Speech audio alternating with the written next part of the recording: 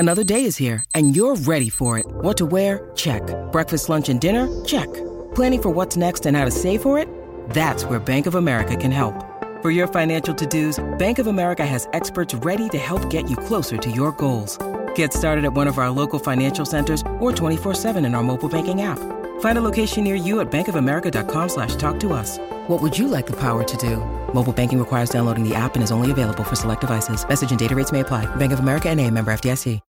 When you need mealtime inspiration, it's worth shopping Kroger, where you'll find over 30,000 mouth-watering choices that excite your inner foodie. And no matter what tasty choice you make, you'll enjoy our everyday low prices, plus extra ways to save, like digital coupons worth over $600 each week. You can also save up to $1 off per gallon at the pump with fuel points. More savings and more inspiring flavors make shopping Kroger worth it every time. Kroger, fresh for everyone. Fuel restrictions apply. Hello, everybody. This is Marshall Poe. I'm the editor of the New Books Network. NBN listeners like to read books and buy them. So we thought we'd tell you that right now, our friends at Princeton University Press are having a remarkable site-wide sale. You can get 50% off books, including ebooks and audiobooks, with the code 50, F-I-F-T-Y, at checkout until May 31. You can save some real money on Princeton University Press books. I encourage you to go there and check it out. Welcome to the New Books Network. Everybody, and welcome back to the New Books Network. I'm David Hamilton Golland, the host of the channel. Today we'll be talking to Dr. Nolan Gasser about his new book, Why You Like It, The Science and Culture of Musical Taste. Nolan, welcome to the show. Thank you very much, David. It's great to be here. I wonder if you could begin the interview by telling us a bit about yourself. Sure. I have been a musician as far as I can recall, even before I can recall. I started playing piano when I was 4, had my first gig when I was 11, started composing around that time. So I've never had a time when I didn't conceive of myself as a musician, but I've always been pretty eclectic, even from the very get-go. My first gig, I played in a shopping center in my hometown of La Mirada, California, in Southern California. And I played on weekends, and so I'd have people come up and say, hey, can you play Scott Joplin? Can you play Mozart? Can you play Sound of Music? And of course, every time they asked me to play Stairway to Heaven, it was the mid-70s. And so I learned two things right from my early stage of my career. One is that if you wanted to be a successful musician, you had to be able to play a lot of different styles. And also on some level, although I didn't really register it, I recognize that people have different tastes. Some people love Mozart, some people hate him. Some people love Led Zeppelin, others not so much. So that must have really been a formative experience. But I really, got very much into, rock music, was a huge Beatles fan, but also I loved jazz and early jazz in the beginning and played in a Dixieland band. But I was also drawn to classical music. I had an uncle that was a pianist and an aficionado and really imbued in me a deep sort of reverence for, the old masters, especially of the Baroque era. So I wanted to be a composer. And so I ended up getting an undergrad at Cal State Northridge in composition and piano. And really thought I was going to pursue being a serious composer. I wanted to be, the next Stravinsky or something, a minor Stravinsky. And so, like a lot of composers, American composers, I headed to Paris, right? A long tradition of American composers going back to Aaron Copland, studying in Paris, famously working with Nadia Boulanger and at Fontainebleau at the chateau there. By the time that I got there in the late 80s, she had passed, but she was succeeded by another female composer named Betsy Jolas, who was an assistant of Messiaen, one of the grand masters of, post World War II music in France in particular.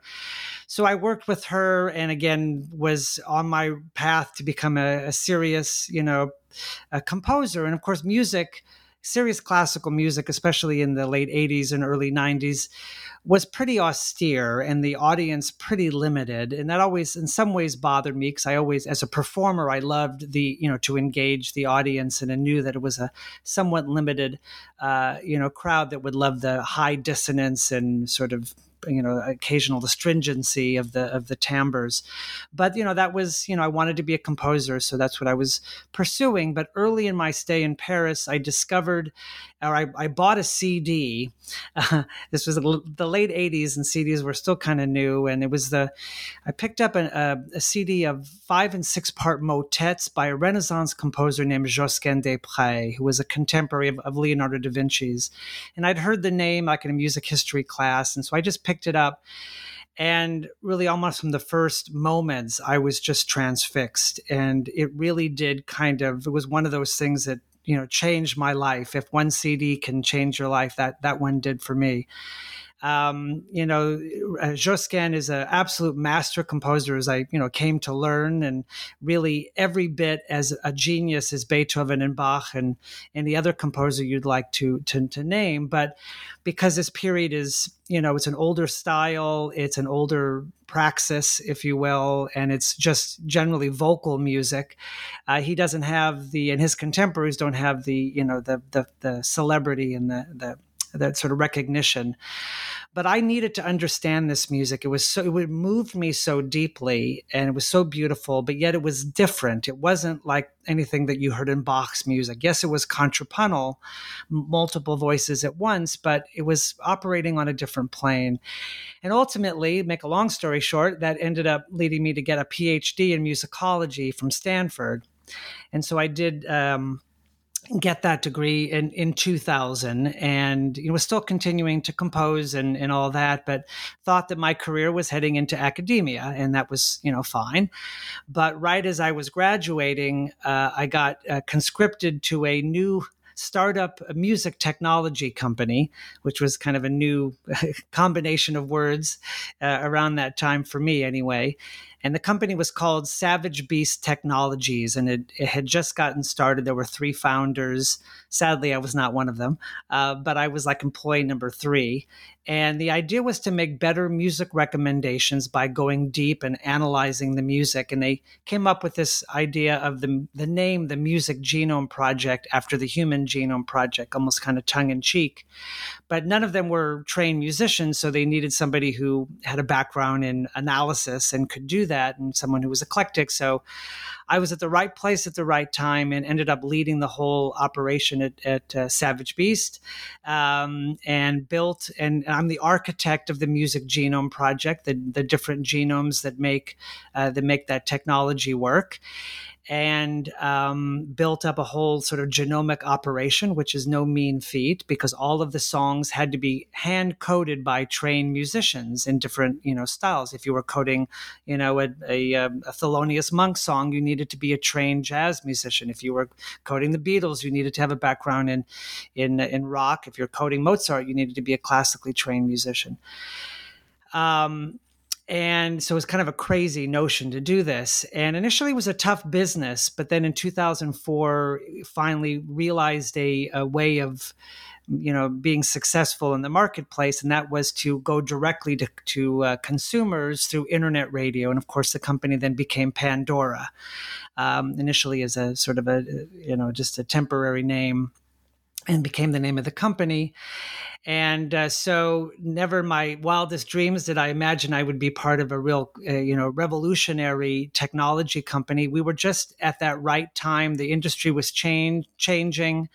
People didn't necessarily feel like they needed to buy a whole album for 2 songs that they liked.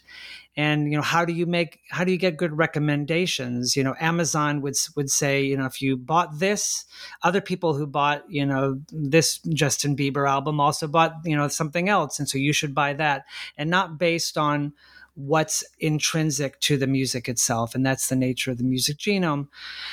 So, I stayed with Pandora till about 2010, and in those sort of succeeding years, got myself involved in other genome projects and got back into composition and wrote an opera for San Francisco Opera and wrote a musical, which is hopefully on its way to Broadway, called Benny and June. And then I did a film score, and the agent I was working with called me up and said, our agents, our book agents want to talk to you about writing a book about your experiences at Pandora and anything that you'd want to write about. This was, I think, 2017. And so that became the book, Why You Like It, The Science and Culture of Musical Taste, which was happily published in 2019 by Macmillan, and is now that the pandemic is over, is coming out in paperback in the spring. And so it's just a little bit of an example that one never knows where one's career is going to go. I continue to wear a lot of different hats, continue to compose a lot of different projects. I've got an album coming out of world and, Western collaboration music. And working on a new startup company, which is taking kind of a little bit of the sort of genomic idea, but for film and television. So lots of different conversations we could have, but I know we're here to talk about music, so I'll stop there. Very exciting. Thank you. The book is Why You Like It, The Science and Culture of Musical Taste. And so my next question may be fairly obvious. Why do we like it? Yeah, well, I've got a book to sell you if you want to know the answer to that. It obviously is a very complex, a very rich question. That's why it took me 700 pages to answer it. There's a lot of factors. It really is almost a little microcosm of who we are as people. What is, why do we like anything? Where does especially from an aesthetic standpoint, where does our taste come from? One of the things that the Music Genome Project tried to get at is, let's not pay attention to, who the artist is, the fact that it's Eric Clapton and he's world famous and he's won Grammys and Hall of Fame and all that, or that it's on, Capitol Records, or that it was produced by this, famous producer, or that it made lots of money.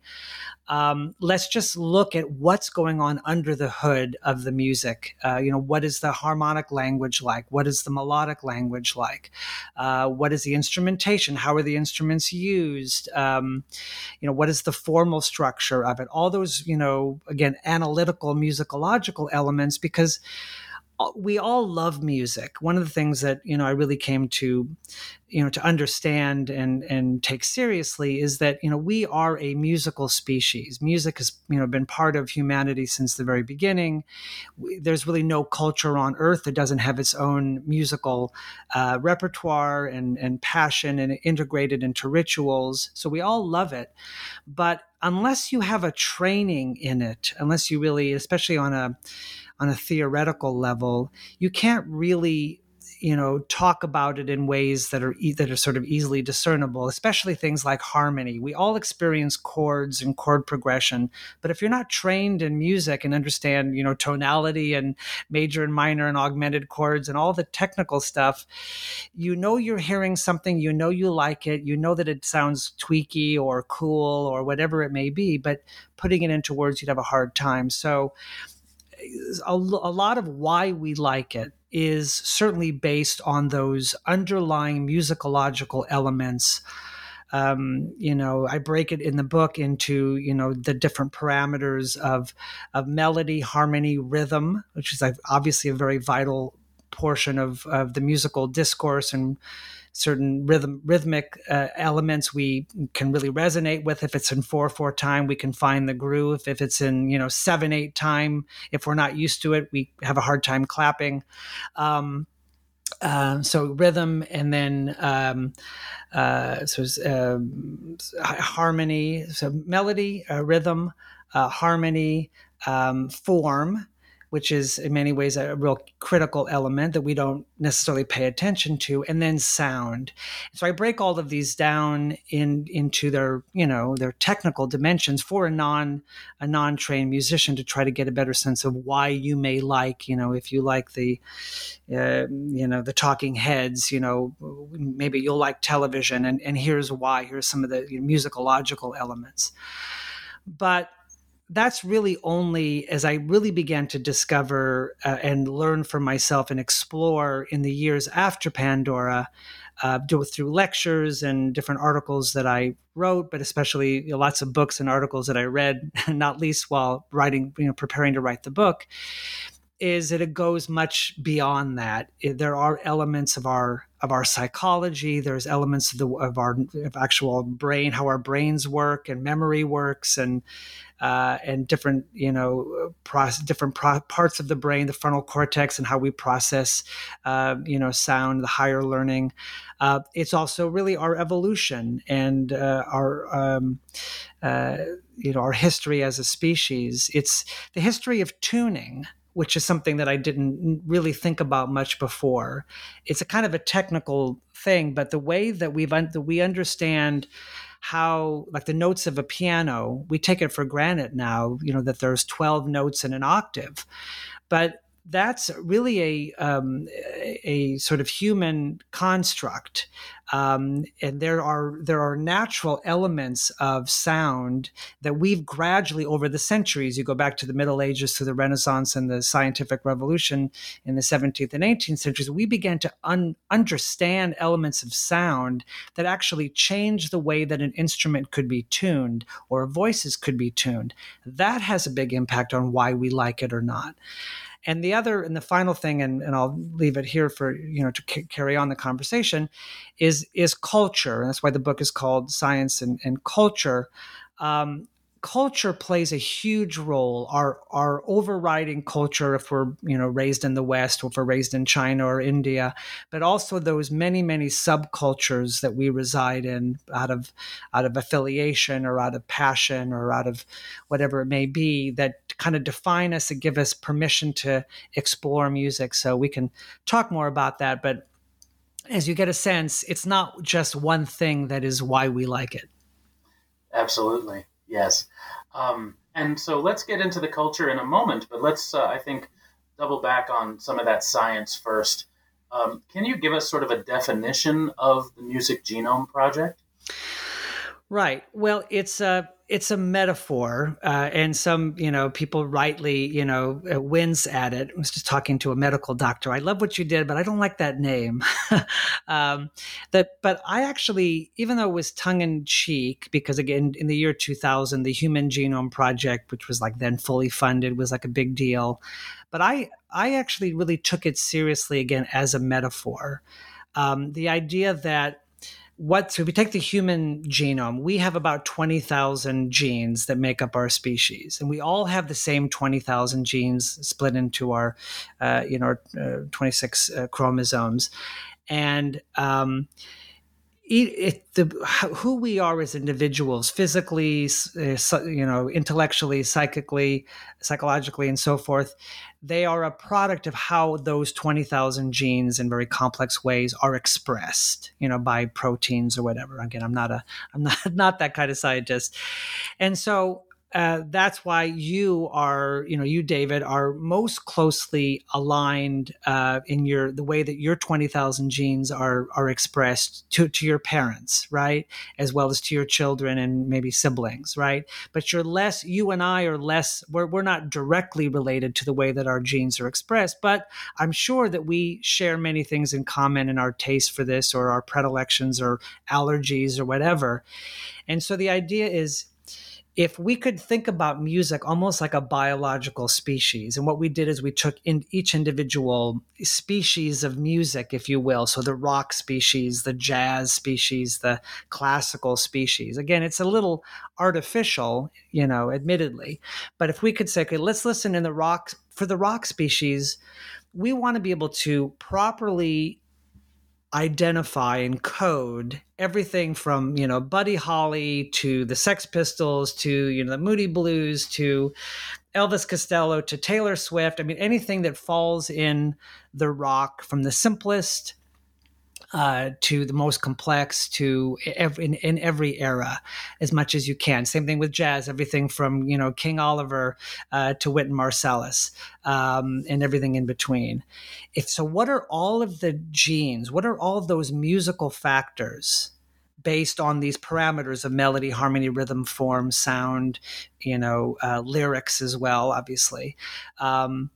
And what are all the factors that we need to kind of take into account? And then if we could figure out how in each individual song those genes are expressed, Well, now we can actually make very interesting comparisons. We can see two songs on the same album are probably, by the same band, by the same composer, same instrumentation, probably are very much like you and your parents, very similarly expressed.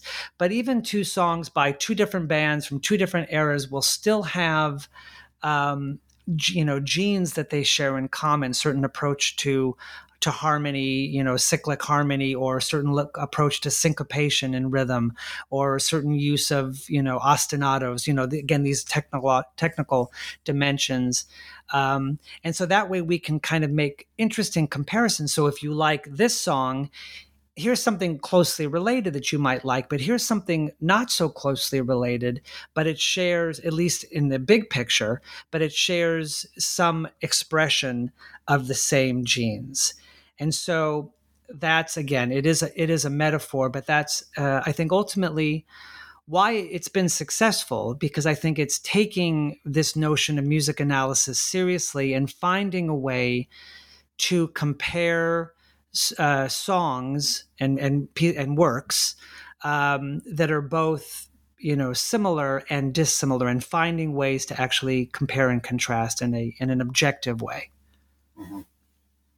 Gotcha. And so what is a musical genotype then? Well, so the musical genotype is something that I just coined in the book as being, and what I mean by that is that each of us has a genotype, sort of an expression of the genes of the genes of our musical taste. So our genotype, like my genotype, would be something that really has a strong predilection for counterpoint, has a strong predilection for cyclic harmony, for interesting sort of metric combinations, certain types of instruments, certain combinations of styles, certain. And a disinterest. My genotype is, I'm not a huge fan of overly, kind of distorted guitars, for example, or, sort of virtuosity for virtuosity's sake. So those things that are not necessarily tied to one piece of music, but that kind of explain broadly where my taste is. And so each of us kind of almost has, just imagine, here's my set of, genes, and then every single song that I hear, could plug into my genome, my genotype. And, if I could know that in advance, I would say, I would really like this one. I probably wouldn't like it. I wouldn't like that one, and so forth. Keeping in mind that our genotypes are never static. We're always evolving in our taste. And our taste is contextual. And one of the things I explore in the book is recognizing that, we don't just love, one song or a set of songs all the time. We may like them in certain contexts, when we work out, when we're on a walk with, in the forest, while we're doing homework. And so our genotype is that combination of where our taste is. And the reason why I bring it up, and the reason why I think it's important, is the more you can understand your genotype and understand, okay, what are those elements that I like? Again, not thinking about, you can reference particular songs,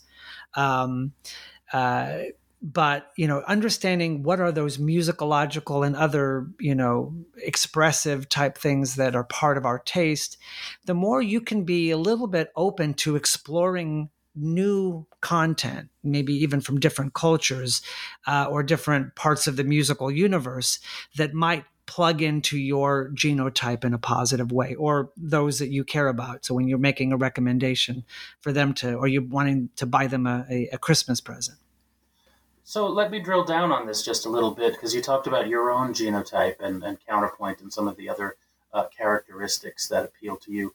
Can you give me an example of two pieces of work that are in completely or seemingly completely different genres that both appeal to you at a particular time, and then perhaps two in varying genres that don't appeal to you? You in certain contexts, you mean? Yeah, in whichever context you choose. Yeah, well, so I'm trying to, Jogging in the morning, for instance, as you said, or doing homework.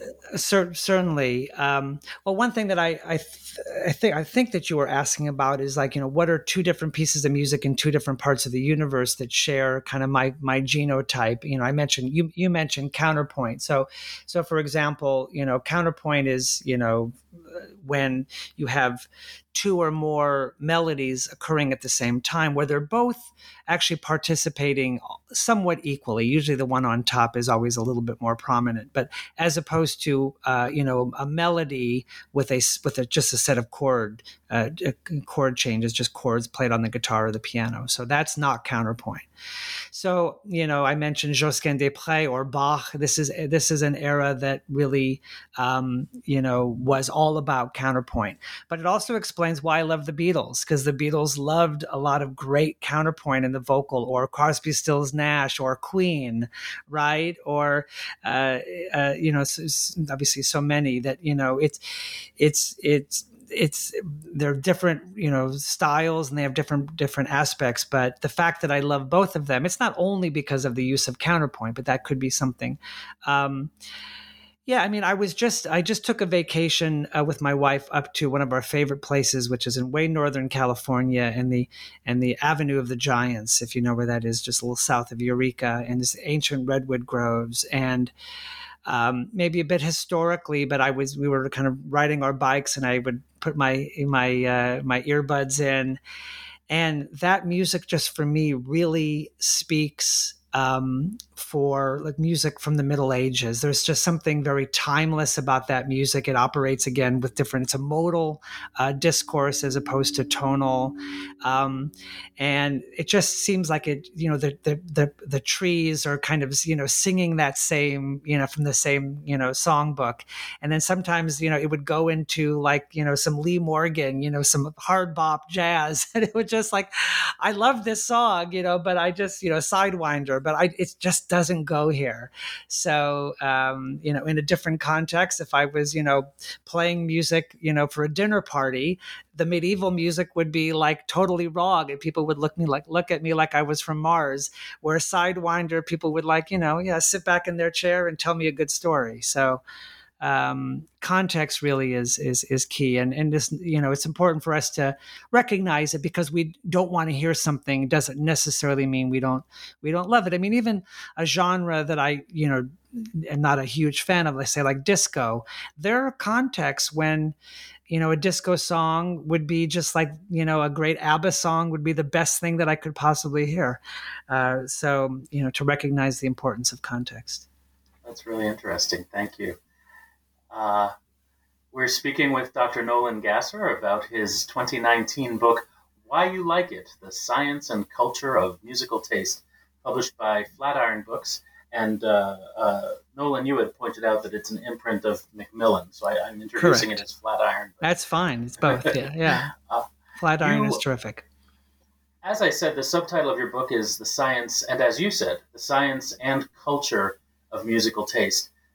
So we've touched on the science quite a bit. So what do you mean by culture in particular? Right. Well, as I've written the book and have done a bunch of speaking engagements and especially kind of concert lectures, what I often end up really focusing on, because it's so graspable and it's, I think, really pleasurable for people to take in, is understanding that cultural dimension. So, I break it in the book into basically the top line are overarching cultural background. So this kind of explains the kinds of scales that we will hear as normal, the kinds of meters or time signatures that we will be able to easily lock into, the certain kinds of instruments that will sound normal to us, certain different kinds of melodic approaches that will, again, be very normal, so that when we hear something, even if it's something we've never heard before, it's, we're going to find a way to resonate with it. The kind of technical term is enculturation. So as we are, and it's really fascinating, there's been a lot of amazing work done by, music psychologists looking at, for example, infants. And the idea is that really in that first, say, 6 months to a year of life, we really are kind of a blank slate. You can play for an infant, music from, an infant, born in California, and you can play them music from India or music from China or music from Africa in those first 3 months. And then if you kind of break the rules in terms of the kinds of scales, the kinds of, rhythms, the baby will likely, notice and kind of, turn their head, because they're just able to kind of process it. They're not yet enculturated into a particular, they're not limited into the kinds of musical discourse. It's a little bit similar to language. We all have the innate ability to speak any language, right? We have that that functionality that's capable. But as we grow and we hear other people talking, we learn to speak English, and then at a certain point, if we learn French, we're going to speak it with an accent. And so it really is very much akin to that in really by the end of the first year, and especially by the end of the second year, the musical language that we're enculturated to gets a little bit locked. And so the scales and the rhythms and the meters and the timbres, instrumental timbres that we hear, after, within those first 2 years, that really will be what is normal for us. And if we hear music of another nature, it'll, especially as we're older, in our teens and our 20s and beyond, we may still like it, but we're going to be hearing it with an accent. And it's just like, so we'll understand it, but we won't fully understand it the way that somebody who is native to that culture. So if we listen to, I love music from India and from North Africa, but I was not enculturated to those music. Now I spent a lot of time listening to it, so I've broken maybe a little bit into that. It's almost like really studying a foreign language, and you work on your accent. But I'm still never going to hear it like somebody who's born there. So much of the point being is that so much of our taste, what we like. It doesn't mean that you're not going to like music from Bali or from Turkey, but if it's going to sound different, it's going to sound quote unquote weird if you're not used to it. And when you hear something weird, your first instinct is not to like it. So that's kind of part of it. The second dimension of culture is what I call intraculture. And I think I'm sort of trying to coin that term. I don't think it's really caught on yet, but I didn't really like the term, and I explain in the book why I don't use subculture or some other terms. It really is the culture within the culture, right? And so we're all parts of many, many different different intracultures based on region. So we're all, many of your listeners here are American, and so we have that overarching enculturation to Western, and of course I could really go on and get lost talking about the American culture, which, let me just say very quickly, is also unique because it is a marriage between Western or European traditions and African practice, and it is really what makes American music. Something that I really go through in my concerts and lectures, the idea of improvisation being such an integral part of rock and jazz, the idea of the kind of the blues inflection of the dominant seventh chord, to get technical, as not just being a dissonance that needs to be resolved, but being an actual landing place, really comes out of an African or certainly some early unique kind of mixture between Western and African practice. And antiphonal call and response things. So these are all things that are normal normal and unique to the American, musical culture. And, I think in some ways are part of why Western music, rock and roll and jazz, have been such international successes, is because of this unique blend. But but beyond that, we come from different parts of the country. We come in from different religious backgrounds, different racial and ethnic backgrounds, different genders, obviously, and different eras, different time periods that we grow up in, and different groups that we hang out with, different hobbies, and all of those things play a big role in giving us access, permission, introduction to music that forms a big reason why we like what we like and why we don't like. If something is part of an intraculture that it's like the like the rival team, you're just going to hate that song, right? The rival high school, their theme song is whatever it is. You're going to hate it because it's not your intraculture.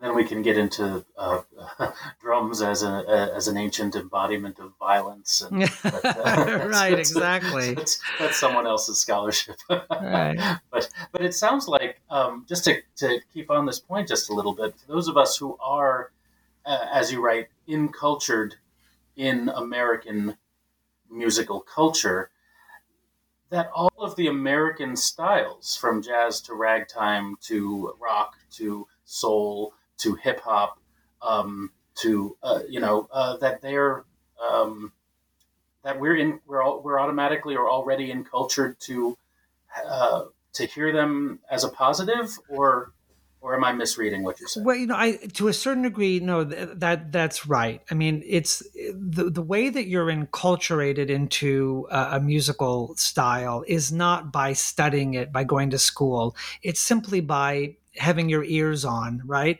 So you go to the dentist's office, you go to the grocery store, you're in the elevator, you're driving in the car with your friend, you go to a concert, you go to a show, all of, especially in our formative years up until about age 12, all of that becomes really part of our default language. So if you grow up in New York City and you're exposed to a lot of diversity, so your parents drag you to a symphony concert, and then your cool uncle takes you to a jazz show, and then you and your friends go to a hip hop a bar, and you go to rock, so then you're just going to be exposed, and your different cultures and your exposure is going to be such that all of those are kind of normal. They do all participate in these overarching American, if you will, musical language. So that's why they're all pretty easy to kind of acclimate to enculturate to. But I'll give you one other example. One musical style you did not mention in the list is country music. And so country music, and I increasingly think this. I was born and raised in kind of urban Southern California, right? So it's not a real place where a lot of country music is played.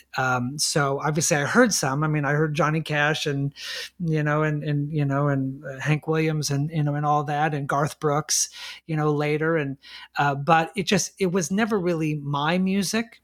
And so one of the tendencies when a music, hip hop can be another, if you're not steeped in it, can be where you'll listen to it and you'll say, yeah, it all sounds the same. They're all talking about the same thing, and they all kind of use the same, even musicologically, they all use kind of similar chord progressions.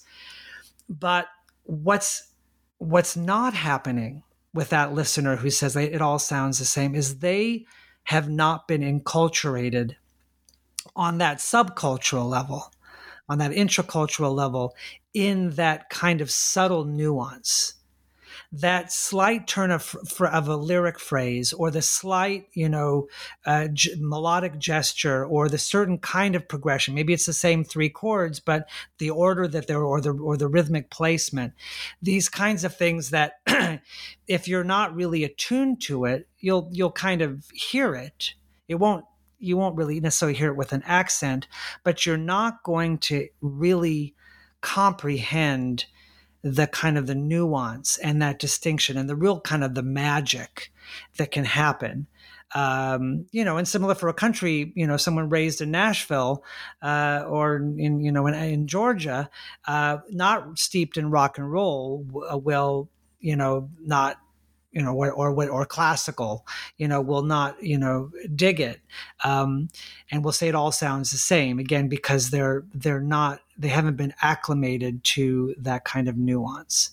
And partly is like, taking the time, saying, okay, I know there's some great, country music. I'm going to, make an effort to really explore and teach myself, a little bit the history, going back to Bob Wills and bluegrass and see what's happening now. And it doesn't mean that you'll end up loving it. You still may not, but you may find some gems in there that become part of your musical genotype.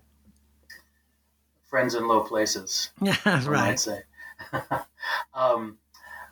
So let's pivot to some more of the mature mind, since we've talked a lot about enculturation at this point.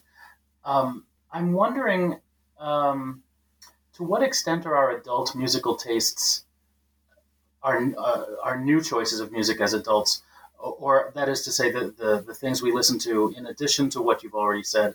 What role do you think nostalgia plays in that? Well, it plays a huge role because you're right. The music that we listen to when and that we kind of grow up with, that we listen to in our teen years, ends up in our youth because has such incredible power. The music that we listen to when we're in our early teens. You think about who we are in those years. We're starting to separate ourselves a little bit from our parents. We're not totally free, but from their influence. But we're starting to develop who we are, and so music has always had that power of identity. Bringing people together, but also segregating people. So the music that you listen to and that you fall in love with when you are 12, 13, 14, almost just gets embedded in your brain because it really becomes part of your liberation, right? This is the story, this is your soundtrack. Mm-hmm. And so even 30 years later, you may not love the song. You may say it's a little bit, kitsch or whatever, but it's still going to have that resonance in you because it did play, as opposed to a song that you heard, 10 years later, won't have that same kind of resonance. And we really see that in the research of, elderly people who are beginning to have memory and other kinds of neurological issues where they perhaps, in advanced Alzheimer's, can't really remember much of anything, but you start playing a song that they knew in their teens and early 20s, those formative years, and they'll know every note, they'll know every lyric, and oftentimes that will kind of, make them kind of come alive again, reopen some of those synapses. Alive Inside is, a wonderful documentary that's talked about that. And so there is definitely something about the music that we grow up with. And so you can, it is nostalgia, but it's not just like looking back at the good old days. It really, I think it's even deeper than that it's it's music that's tied in with our very identity, which is not to say that you can't discover along the way in your 30s, your 40s, your 50s, 60s. Really, I think at any era, at any age, you can find music that suddenly becomes part of your identity, your growing identity, your evolving identity, your more mature identity, but still can have a place in that kind of Hall of Fame. But there's something unique about those really early years. Thank you. So out of the Music Genome Project came Pandora. Is Pandora, do you think, a natural extension of earlier distribution methods like the jukebox or the Columbia Record and Tape Club, or does it represent something truly revolutionary?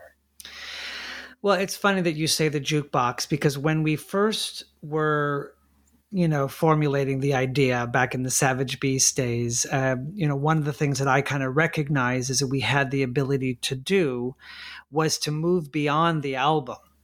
Back in the, in the 50s, in the jukebox era, you could put a nickel or whatever it was into the jukebox, and you could hear just an individual song, and you could hear this song, and then I want to hear that song, and then hear that song. So by virtue of really being able to connect individual pieces of music together, you not just, comparing this album to that album or this artist to that artist, but this song to that song, you could really go from the album to this level of the song. Now, I don't think any of us recognized in the early days that this would really be such a revolution, but you think of where we are. And I have conversations all the time. I won't say that the album is dead, but it's just kind of almost a convenient, distribution, sort of vehicle. It really is the song that people download, that people stream, that people, have a YouTube video that they watch. And there's no doubt that Pandora played a role, wasn't certainly not by itself, but played a role in returning to the individual sort of musical utterance, and being able to, focus on that, and where the album is less vital. And of course, when it became Pandora in 2004, and thanks to the success of the iPhone and good timing, then suddenly internet radio became the way that we could listen to music. We didn't just need to listen to music by, putting on an album or putting a CD in our car. We could actually, and of course we do it all the time, whether it's Pandora or Spotify. And, that's another topic we can come back to, but it's amazing how many, that's how people do, myself included, how we really consume. I've got, more CDs than I would care to admit, but when I'm listening to music, it's usually via internet radio, and usually, of course, it's almost always Pandora. So I do think it has, in several ways, both as in returning to that kind of single, but then also as a distribution mechanism, as you say, through internet radio. There would be no Spotify if there wasn't, Pandora before it. So, the whole streaming and, YouTube is obviously part of that too. But it was definitely, those early years of the 21st century were, pretty, sort of altering in the way that music is consumed and produced. So I suppose I'm a little bit of a Luddite in that I just put everything on my Samsung Music app and I alphabetize it by song title, and then I just press play and stop and play. Yeah, well, I hate to tell you, David, but you're definitely a little bit of a unique character. I mean, it's very labor intensive. So my congratulations on achieving that. Thanks. Dr. Nolan Gasser, what are you working on now? A lot of things. Too many sometimes. Well, I did mention I'm working on this new company, which is called Catch with a K, which is really taking a lot of learnings that I've developed with my Pandora experience, and applying, but also a lot of things that are quite different, but applying them to the television and film industry. And so I am a co-founder of that company, which is really quite thriving at the moment, and I think has an opportunity to change aspects of that media world in ways not unlike the way that Pandora altered the music industry. I won't go too much deeper into that, but that's certainly something that takes a good bit of my time, including having this very vibrant intern program of these wonderful college film and television students coding films and television shows. Beyond that, I'm working still on several composition projects. One of the coolest projects I'm working on now is for a musical playground structure.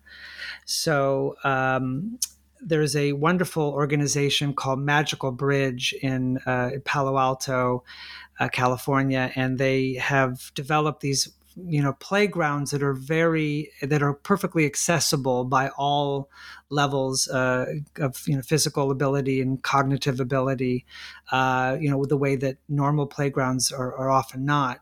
And they commissioned me to conceive of a musical structure. So I'm collaborating with people in the kind of the in the AI world, as well as the construct and engineering kind of side of things, to actually build these. We call it the musical bridge, and I'm writing a bunch of individual pieces of music that will be able to be interactive with people coming to the structure by touching things, kicking things, hitting things with mallets and so forth, and participating, and thereby changing the music in a way that AI can. So it's a pretty cutting edge thing. The first manifestation is going to be in 2 playgrounds in Singapore, actually in a couple of years, maybe next year or early 23. And so that's something. I've got a Broadway-bound musical, as I mentioned. So it's called Benny and June. We are, knock on wood, on our way to, either a London production or a New York production in the next 6 months or so. I've got an opera, which is going to, is still getting performances, and then I've got an album that I recorded back right as they basically finished the tracking right as the pandemic took hold. The album is called Border Crossing, and this, in many ways, is kind of a metaphor to who I am. It's a real mix of styles, everything from North African to Turkish to Senegalese to Celtic to Andalusian, and mixing that with kind of rock and jazz kind of elements. Got an incredible band. We're called the Mighty Mighty. And so the album is going to be coming out, going to be releasing singles in the spring and start hopefully touring shortly thereafter. So that's definitely a big one. So that's that's at least some of the projects I've got going on. No shortage of work for you. Right. Can our listeners follow you on Twitter? You would think that they could.